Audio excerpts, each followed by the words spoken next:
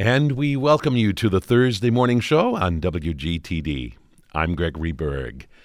It is always a pleasure to welcome back into our studios Nan Calvert, and she joins us once a month to offer up a program that concerns some matter related to the natural world, to the environment around us, and she typically brings along one or two or three interesting guests to join in the conversation. We have a couple of guests with us in the studio this morning, and we're going to be talking about a wonderful group called the Wild Ones. So first, Nan Calvert, we welcome you to the morning show. Thank you. I'm very happy to be here. Good morning, everybody. Right.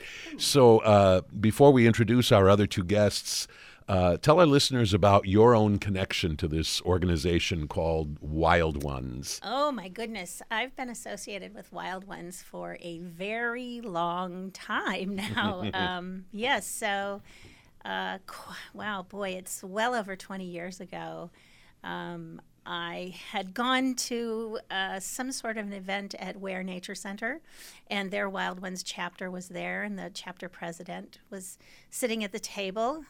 His name was Teddy, and I said, gosh, I wish there was a chapter in like the Racine Kenosha area. Why don't you guys start one? And he said, why don't you start one?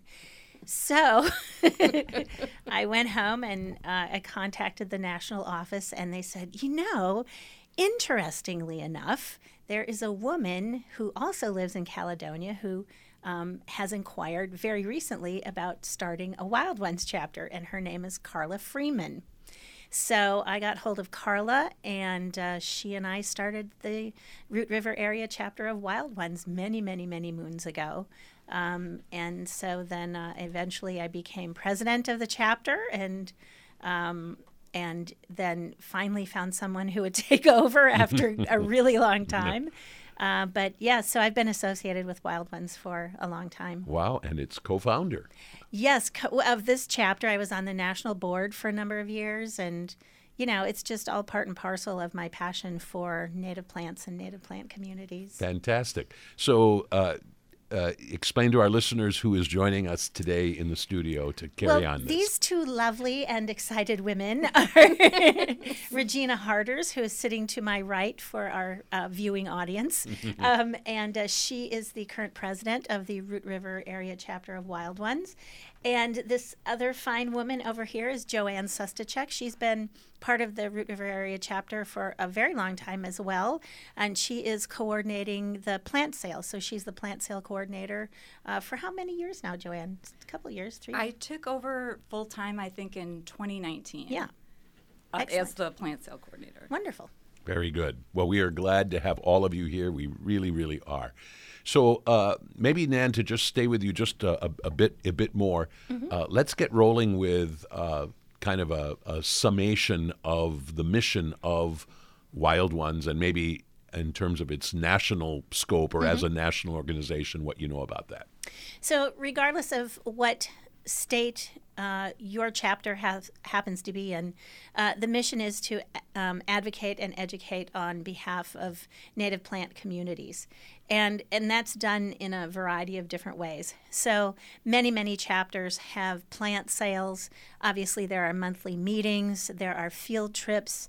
There are, expert guests brought in to speak, not only to chapter members, but it's often opened up to the general public in hopes of A, getting more members, and B, spreading the word about why native plants are so important. And there are different kinds of fundraisers on a national level, working with other like-minded organizations to promote the survival of things like monarch butterflies. So it's just a really wonderful organization. And it, in my opinion, it's the best place to get your native plant education, because the members are always so generous with their knowledge and experience in growing native plants and transforming their landscape. So I wish everybody belonged to Wild Ones.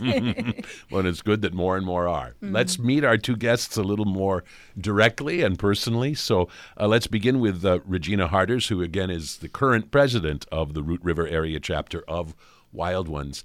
I'd be curious to know, first of all, just where you are from originally. And I mean, if you are native, so to speak, to this area, and a little bit about your own interest in this? That is your own interest in native plants. Can you trace that to anything in particular? Yeah, actually, well, I'm originally from Chicago. You can probably hear that in my accent.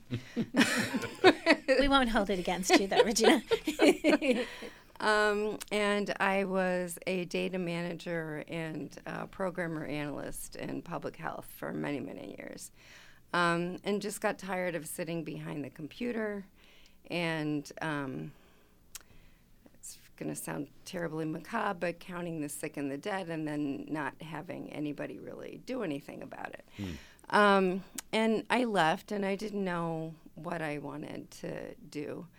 And I did a lot of hiking in the Kettle Moraine, and then was driving up the coast and saw North Beach Park and just decided I want to live there. So, yeah, and so I found a little house, and I moved up here.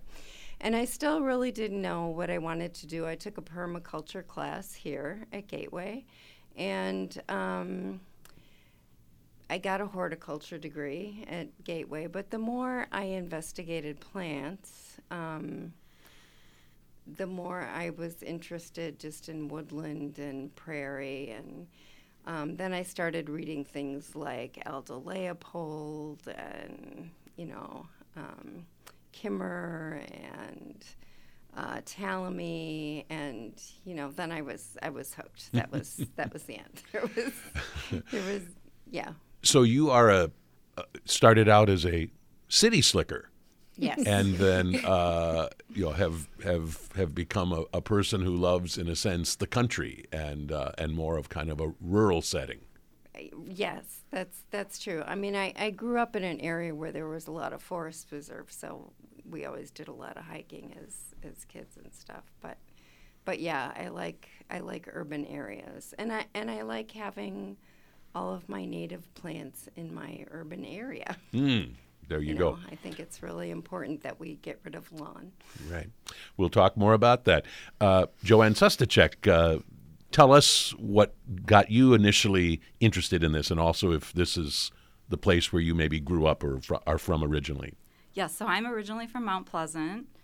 I was living on the homestead of my great grandpa, Andrew Anderson. He owned, a parcel in the area, and so the house that I lived in was actually a Sears Roebuck house that was delivered from horse and rail or buggy or whatever. Wow! And so we're kind of proud of that was part of our house. And so I actually had tons of wild areas to run around as a kid. That's what I remember, going through the woods, just enjoying nature. I loved it. Probably got away from it when I was a teenager, but just always really just was interested in nature. I know that. And so, fast forward, my husband and I were building a house out in Union Grove. And I had talked to a coworker or something, and she had recommended, I think she was into landscaping. She had recommended, when you plant stuff in your yard, you should really plant like a diverse, population of plants, because, if you plant something that everyone else is planting from the nursery industry, and something comes through like a blight or whatever, it's going to wipe out everything. And if you have a diverse, landscape, that's not going to happen to you. You'll have some kind of protection. So I remembered that. And so while we were building our house, we had a whole, clear yard. We could do whatever we wanted. And so I decided I wanted to fill it with things that would help wildlife. And so I heard about Wild Ones. And I think I joined in April of 2002, which is not that long after you first formed the chapter, right? Mm-hmm. And so I have to admit, I wasn't very active as a member. I would pay my dues and, hear about the emails and the news and things. And, I finally started going to a few meetings. And I remember was it Mariette Novak? Is that? Mm-hmm. Mariette Nowak? Mm-hmm. No, yeah, she gave a talk on birdscaping. And I just was fascinated. I was like, oh my gosh, like there's this whole world out here, you know?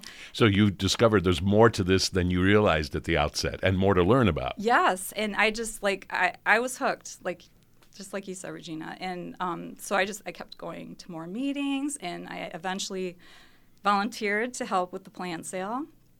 I remember I was a cashier. And, and so, so I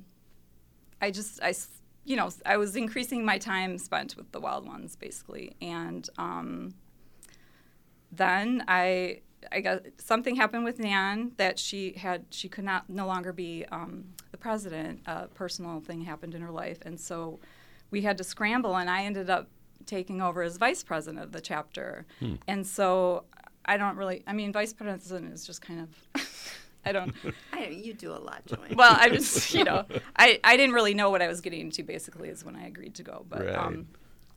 So I always was involved in the plant sale and just getting more and more involved. And in 2019, I took over, and I really, really enjoy it. And now I'm a scientist.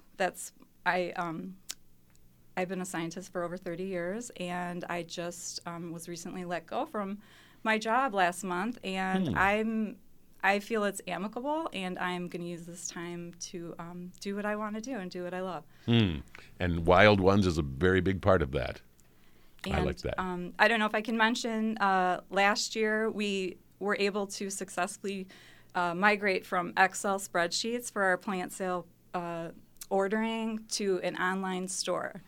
And so I'm really proud of that. It's a dream I've had for years to be able to have people, when they, when they're thinking about buying a native plant, they can just go to this website and they can look at the picture, and, I'm hoping that they're going to get as hooked on native plants as I am. But it's just really like a dream come true. So. Right. It puts it into the 21st century, which is important. Yeah, I do. I feel like it is. So. For those of you just joining us, we're talking about the Root River area chapter of the group Wild Ones, which is devoted to the importance of native plants. And so Nan Calvert has invited to the program today Regina Harders, who is president of the Root River area chapter, and Joanne Sustacek, who is coordinating their upcoming native plant sale.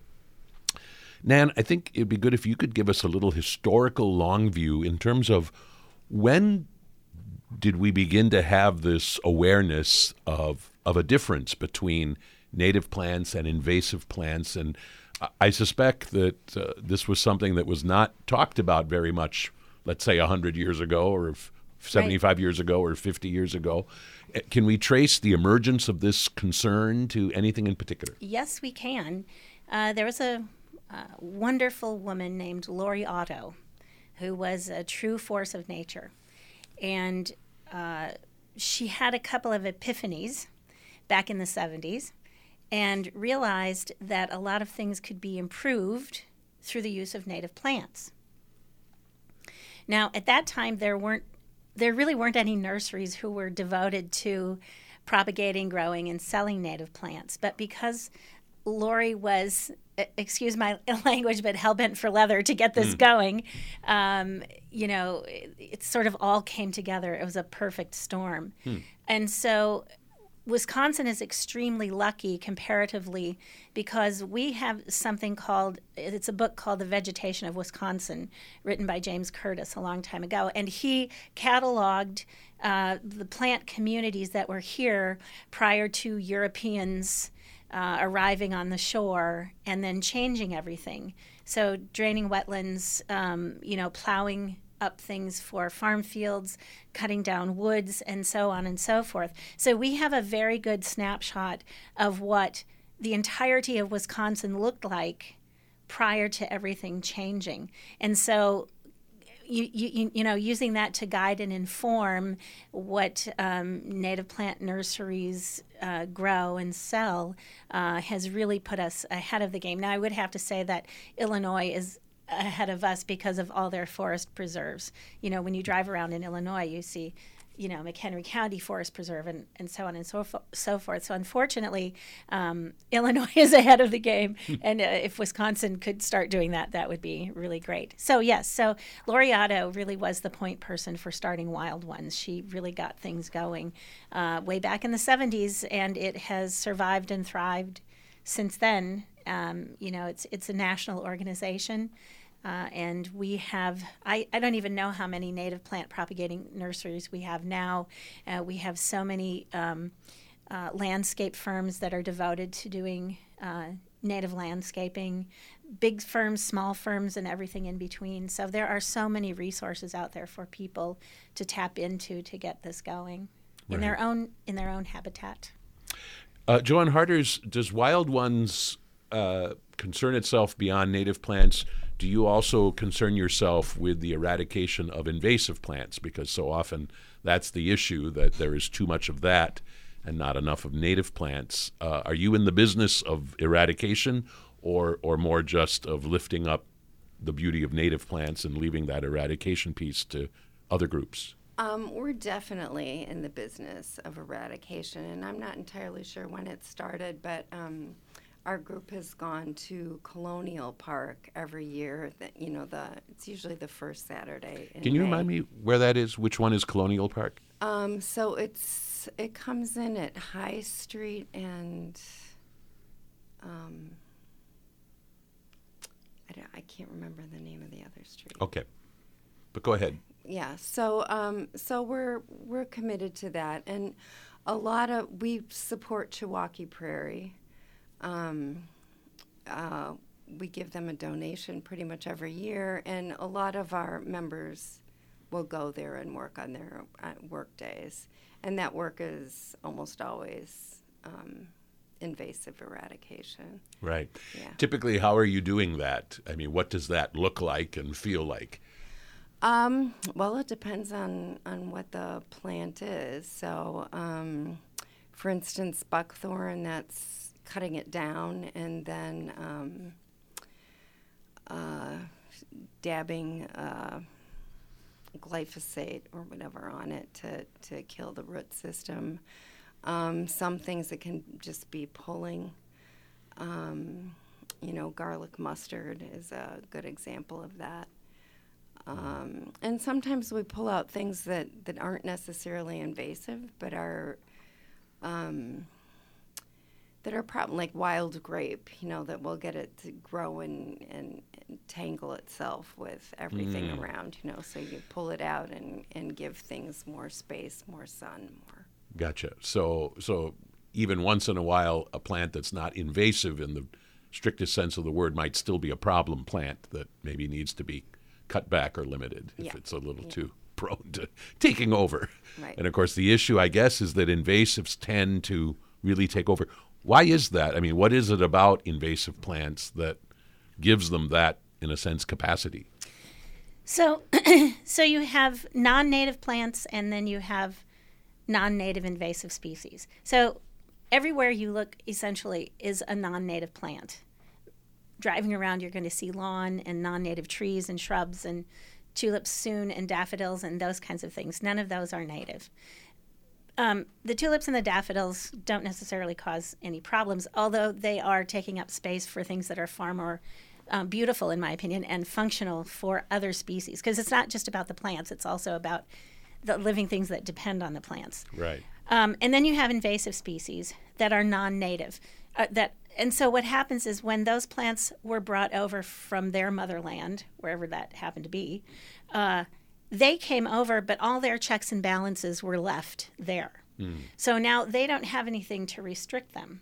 So when you think in terms of buckthorn or garlic mustard or Phragmites or any of those things, they can just grow with wild abandon because there's nothing necessarily eating them and there aren't any climate restrictions, and so they get a leg up. Because they don't taste as good? I mean, is that essentially it? Sometimes, or yes, it's a matter of taste, really.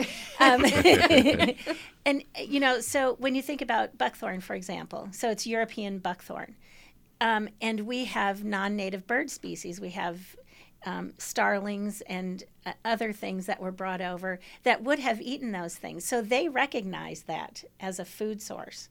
When our native species eat that, if they do, which they generally don't because they don't recognize it as a food source, it can cause a lot of gastric upset, actually. It's the part of the name is Cathartica, so it's you can get the idea of what it is. Yeah.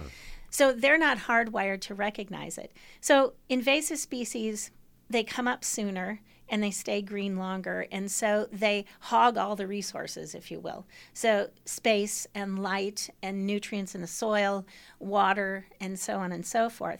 And so our native species, they have all of their checks and balances. And now they have to contend with these other things that have an advantage just because they don't belong here. So I mean, it's tough. And so you have, for example, we have Chihuahua Prairie, which is a beautifully managed remnant prairie right on the lakefront.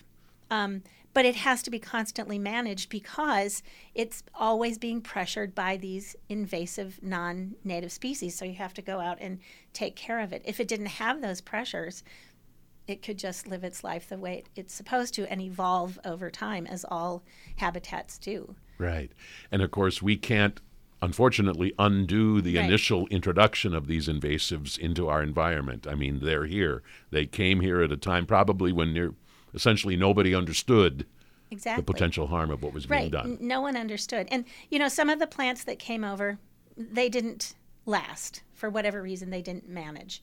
Some of the plants that came over, we're so accustomed to seeing them, and they're not necessarily causing any difficulties. But then you have those species that are causing difficulties, and they have destroyed wetlands, woodlands, and prairie landscapes.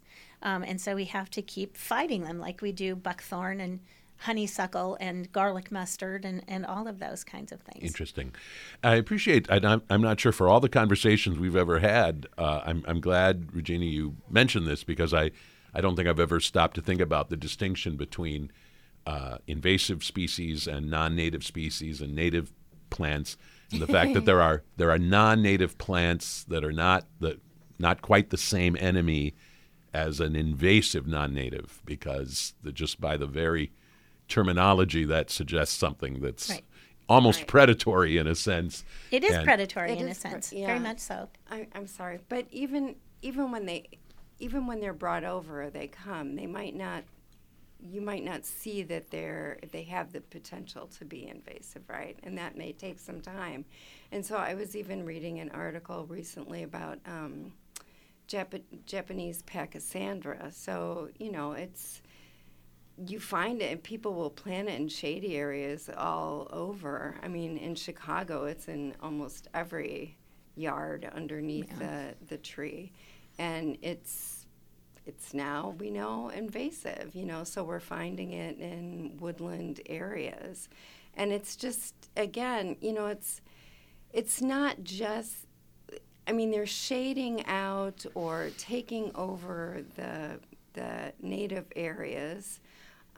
So you lose your biodiversity, but you also lose your food source for all of your insects, which is the food source then for all of your birds, right? So it's this really terrible chain reaction that we need to stop. And I think the good news is there's more and more interest in native plants.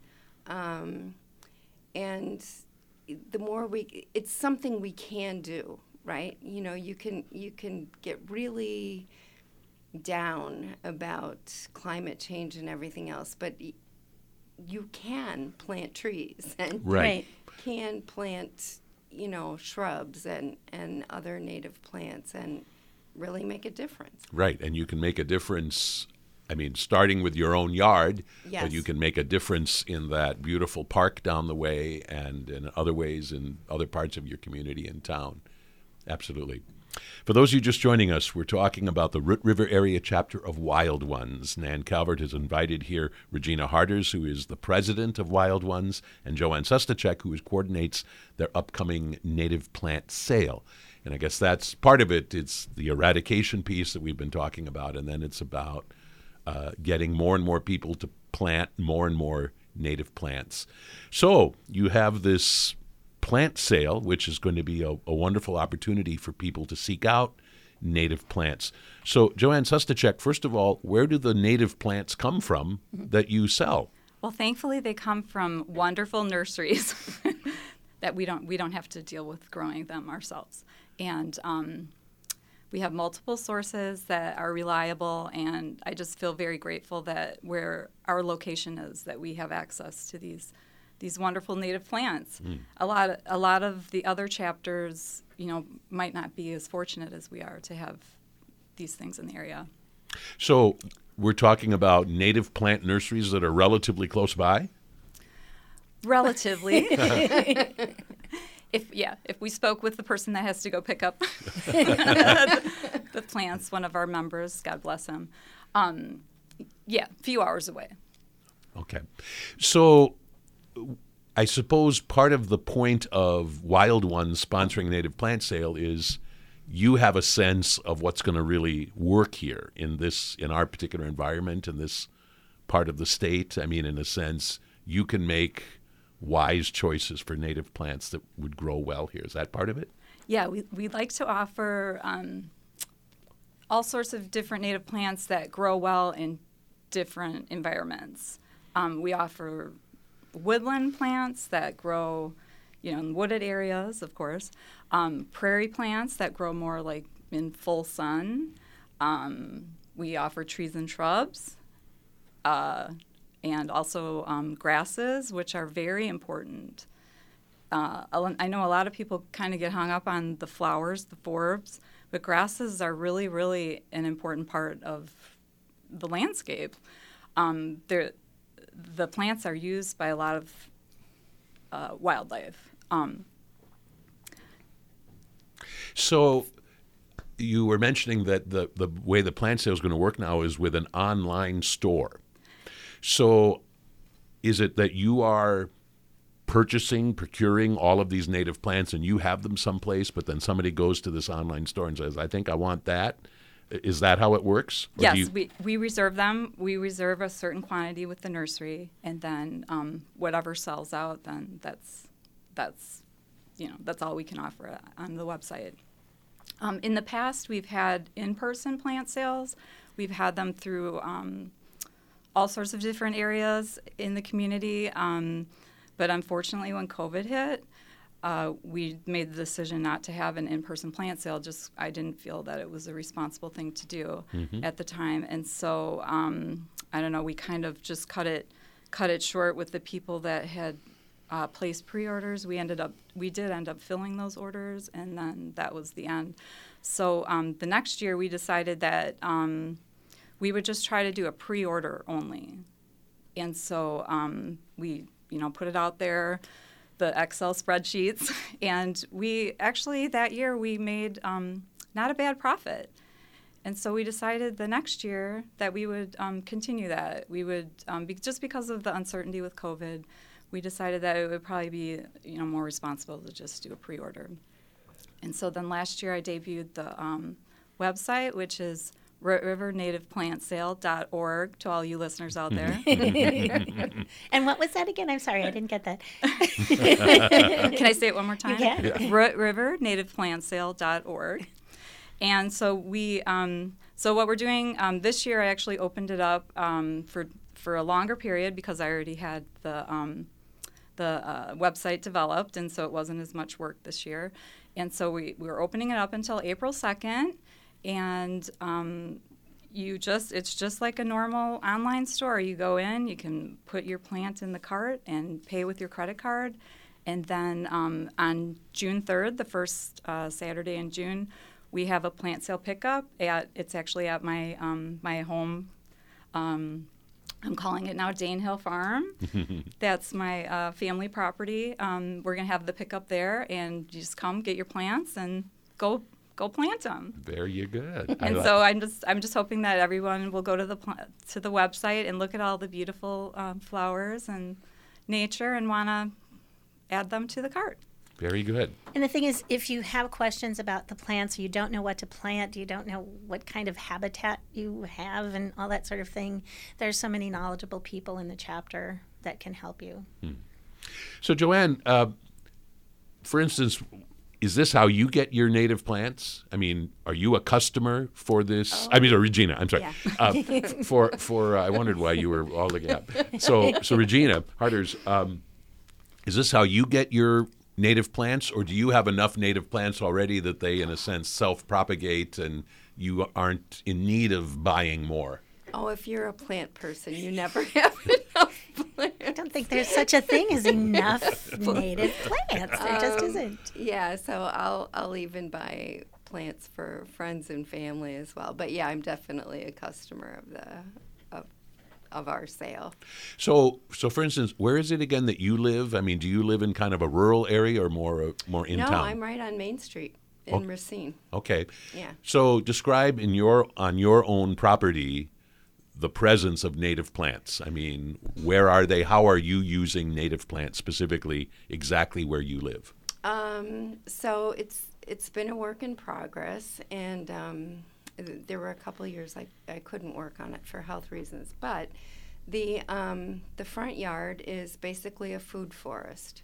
So I have What a neat word. I like yeah. the term. Well, I have what do I have on there? I have pawpaw trees and hazelnut shrubs, and there's a plum tree, which is not native, but it's, the idea was to make that. And then there are lots of forbs, and, so that would be wildflowers of different kinds, and grasses there as well.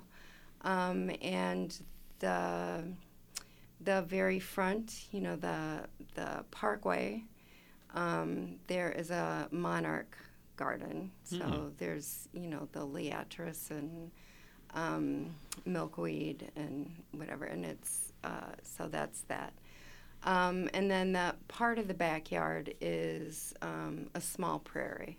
So I've just been doing a lot of experimenting, and I just, whatever's growing in full sun, sandy soil gets plopped in there, and if it does well, great. If it doesn't, well, Try something else. Yeah. Very good. So Joanne, you live more in a rural area, right? I currently live in Union Grove. Oh, in okay. a subdivision, which is interesting. Subdivision landscaping is it's very. It all looks the same to me, honestly.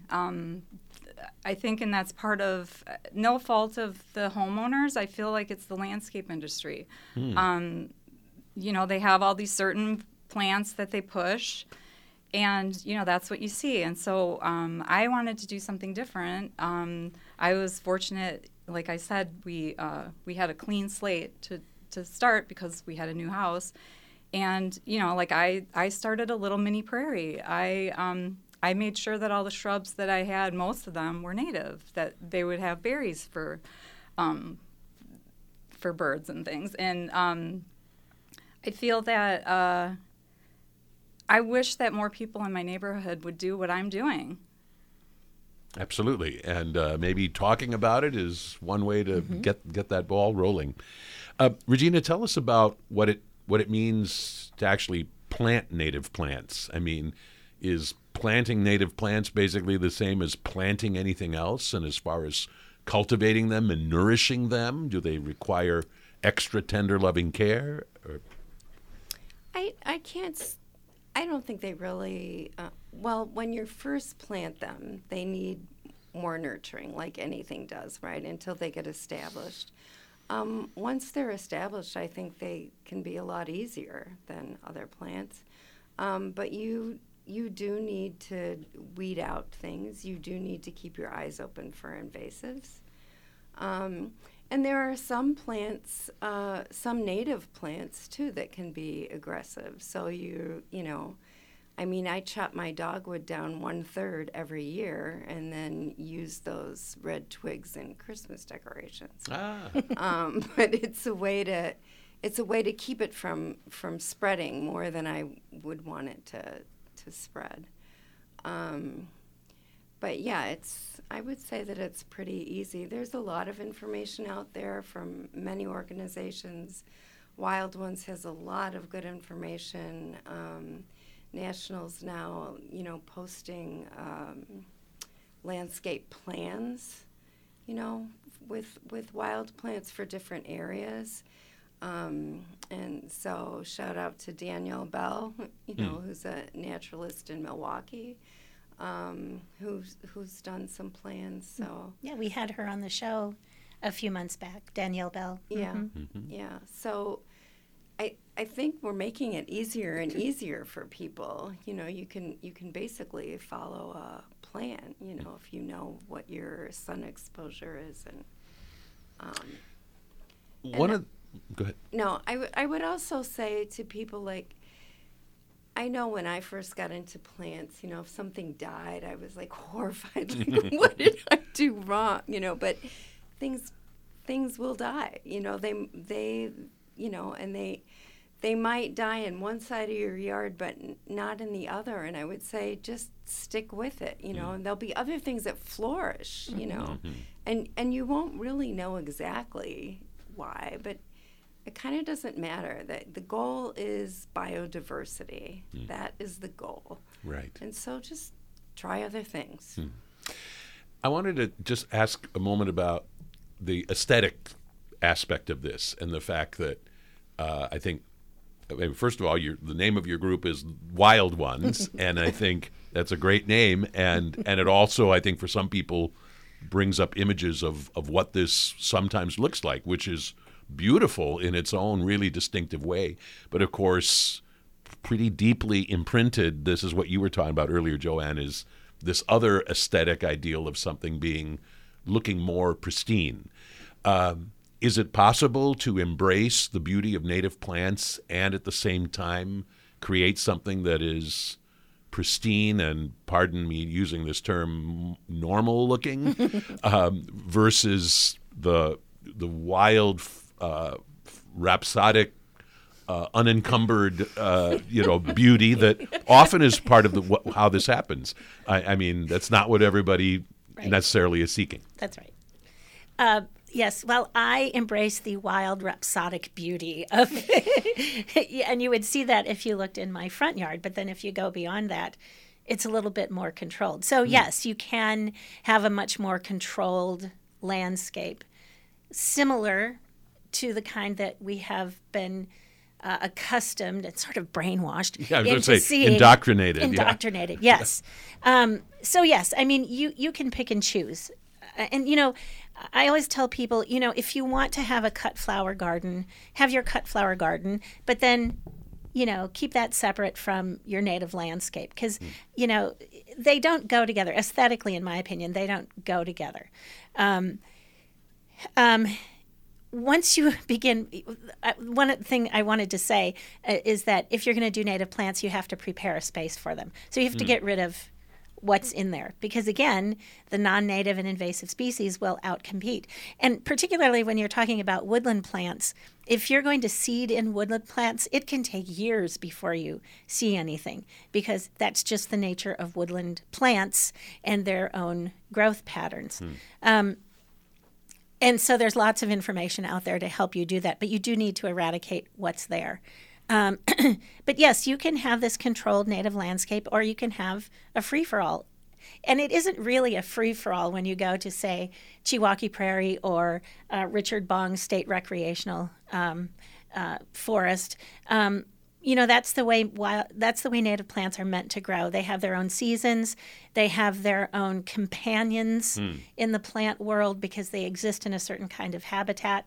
And so if you go and visit those areas and you go seasonally, you begin to understand how it should be looking and the diversity. And I mean, my goodness, if you go out to, say, Bong State Recreational Area in the fall and you see the myriad asters that are blooming, it's just a sea of purple and pinks and blues, and it's just incredible. You'll be overtaken, and you'll want to have something like that in your yard, and you'll realize that isn't this scary, crazy thing that you're worried about. It's actually really perfect. Right. And again, and again, some people wholeheartedly embraced that, actually. Absolutely. I think there are a lot of us who drive past somebody's front yard that looks like that and look at it with envy. Exactly. I mean, it's just another kind of beauty, but absolutely undeniably beautiful. It's just maybe not what a given person is ready for or necessarily wants. So it's nice to know that this can be used in various ways. That's right. And for a long time, municipal ordinances worked against us. And they still do in many instances. So you weren't allowed to have a sort of a native plant in your yard that was taller than 4 feet. Well, my goodness, people grow giant allium, and that's a horticultural species, and nobody gets upset about it. Why can't we grow something that is tall and also helpful? What's really thrilling to me is that over the last decade or so, people have begun talking about systems, the systems theory of things. So for people like the three of us, Joanne, Regina, and myself, when we go past native landscapes, whatever kind of an environment it is, whatever kind of habitat, we love the plants. But what we also love is that it is supporting countless other mammals, insects, birds, reptiles, amphibians, and all of the microbiotic community that lives in the soil. So there's this whole bigger world out there on top of what you're seeing above ground. And it means so much. It's life. And when you have a landscape full of non-native plants, that's just not happening in that landscape. Right, not to the same extent. Not to the same extent. Absolutely. Yeah, could I just mention on top of that, I would like people to, instead of looking at the world through their eyes, look at them through the wildlife eyes. They, the tulips that are pleasing to your eyes, like, they don't matter to the insects in our area.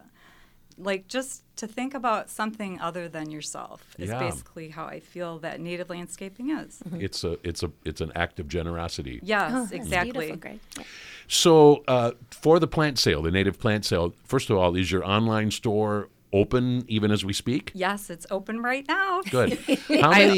How many native plant species in all are we talking about? Have you counted how many different things are on sale? Oh my gosh.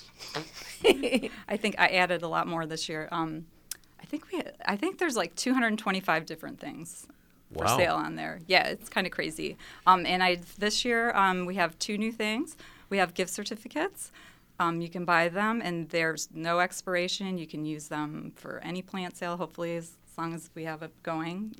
So that's one of our new products. And also, we put together some combinations that Danielle Bell, the landscaper that we talked about, she has some combinations that she likes that go well together, and so we put those combinations with a little bit of discount on for people if they wanted to try them. So okay. So like people can click on such and order this combination that she is suggesting. At least I have like Danielle Shade Combo number 1 or something like that. Wow. That's a great idea. So as we're running out of time here, Regina, what's 1 or 2 of your favorites that you would have people seek out on this native plant sale website?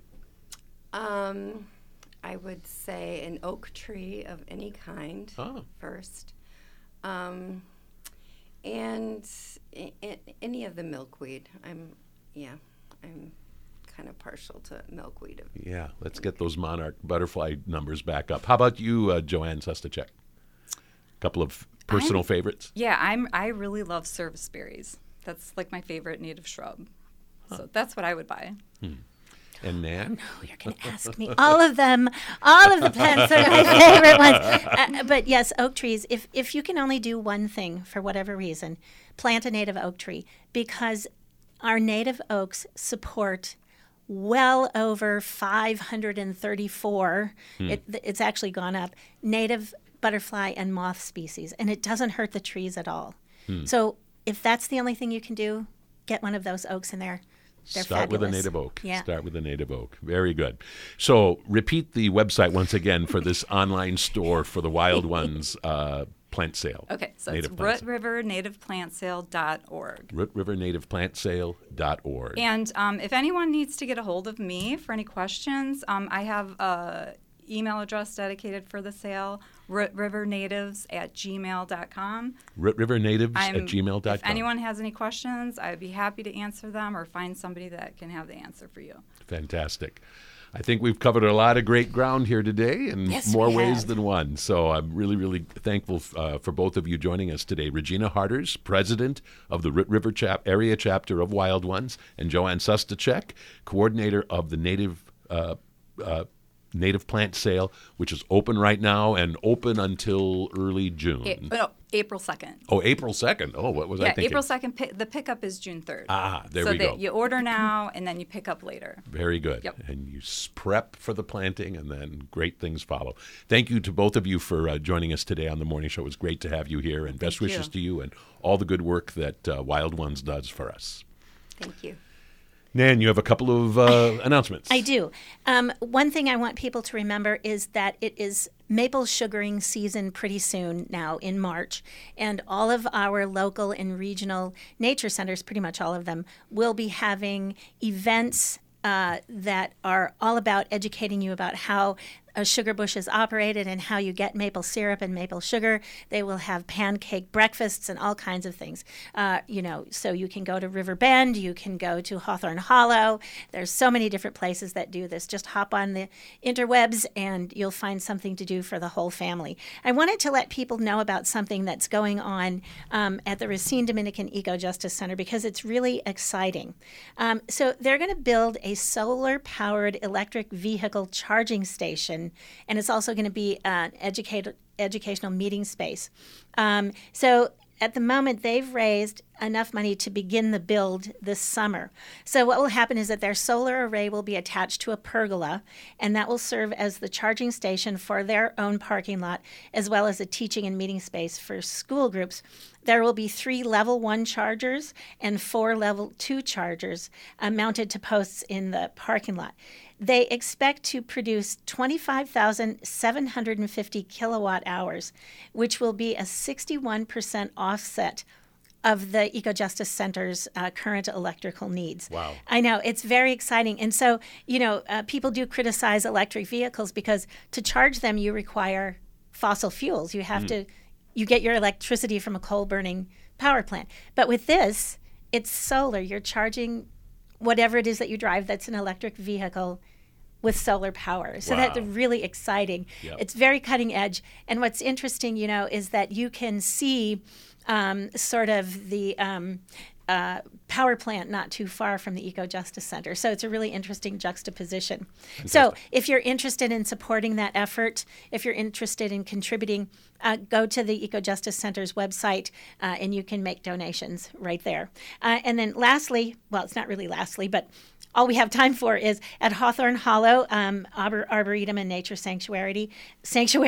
they have a Beneath the Cosmos event every Monday evening through in February. So you sit outside in a zero gravity chair and you're guided along the night sky and looking at stars and planets and constellations and galaxies and all kinds of things.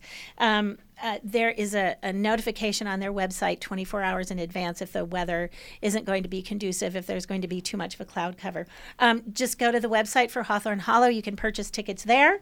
And if you have any questions, give them a shout. It's really cool. Fantastic. Nan Calvert, thank you so much for today's program. It's great to have you here. Thank you.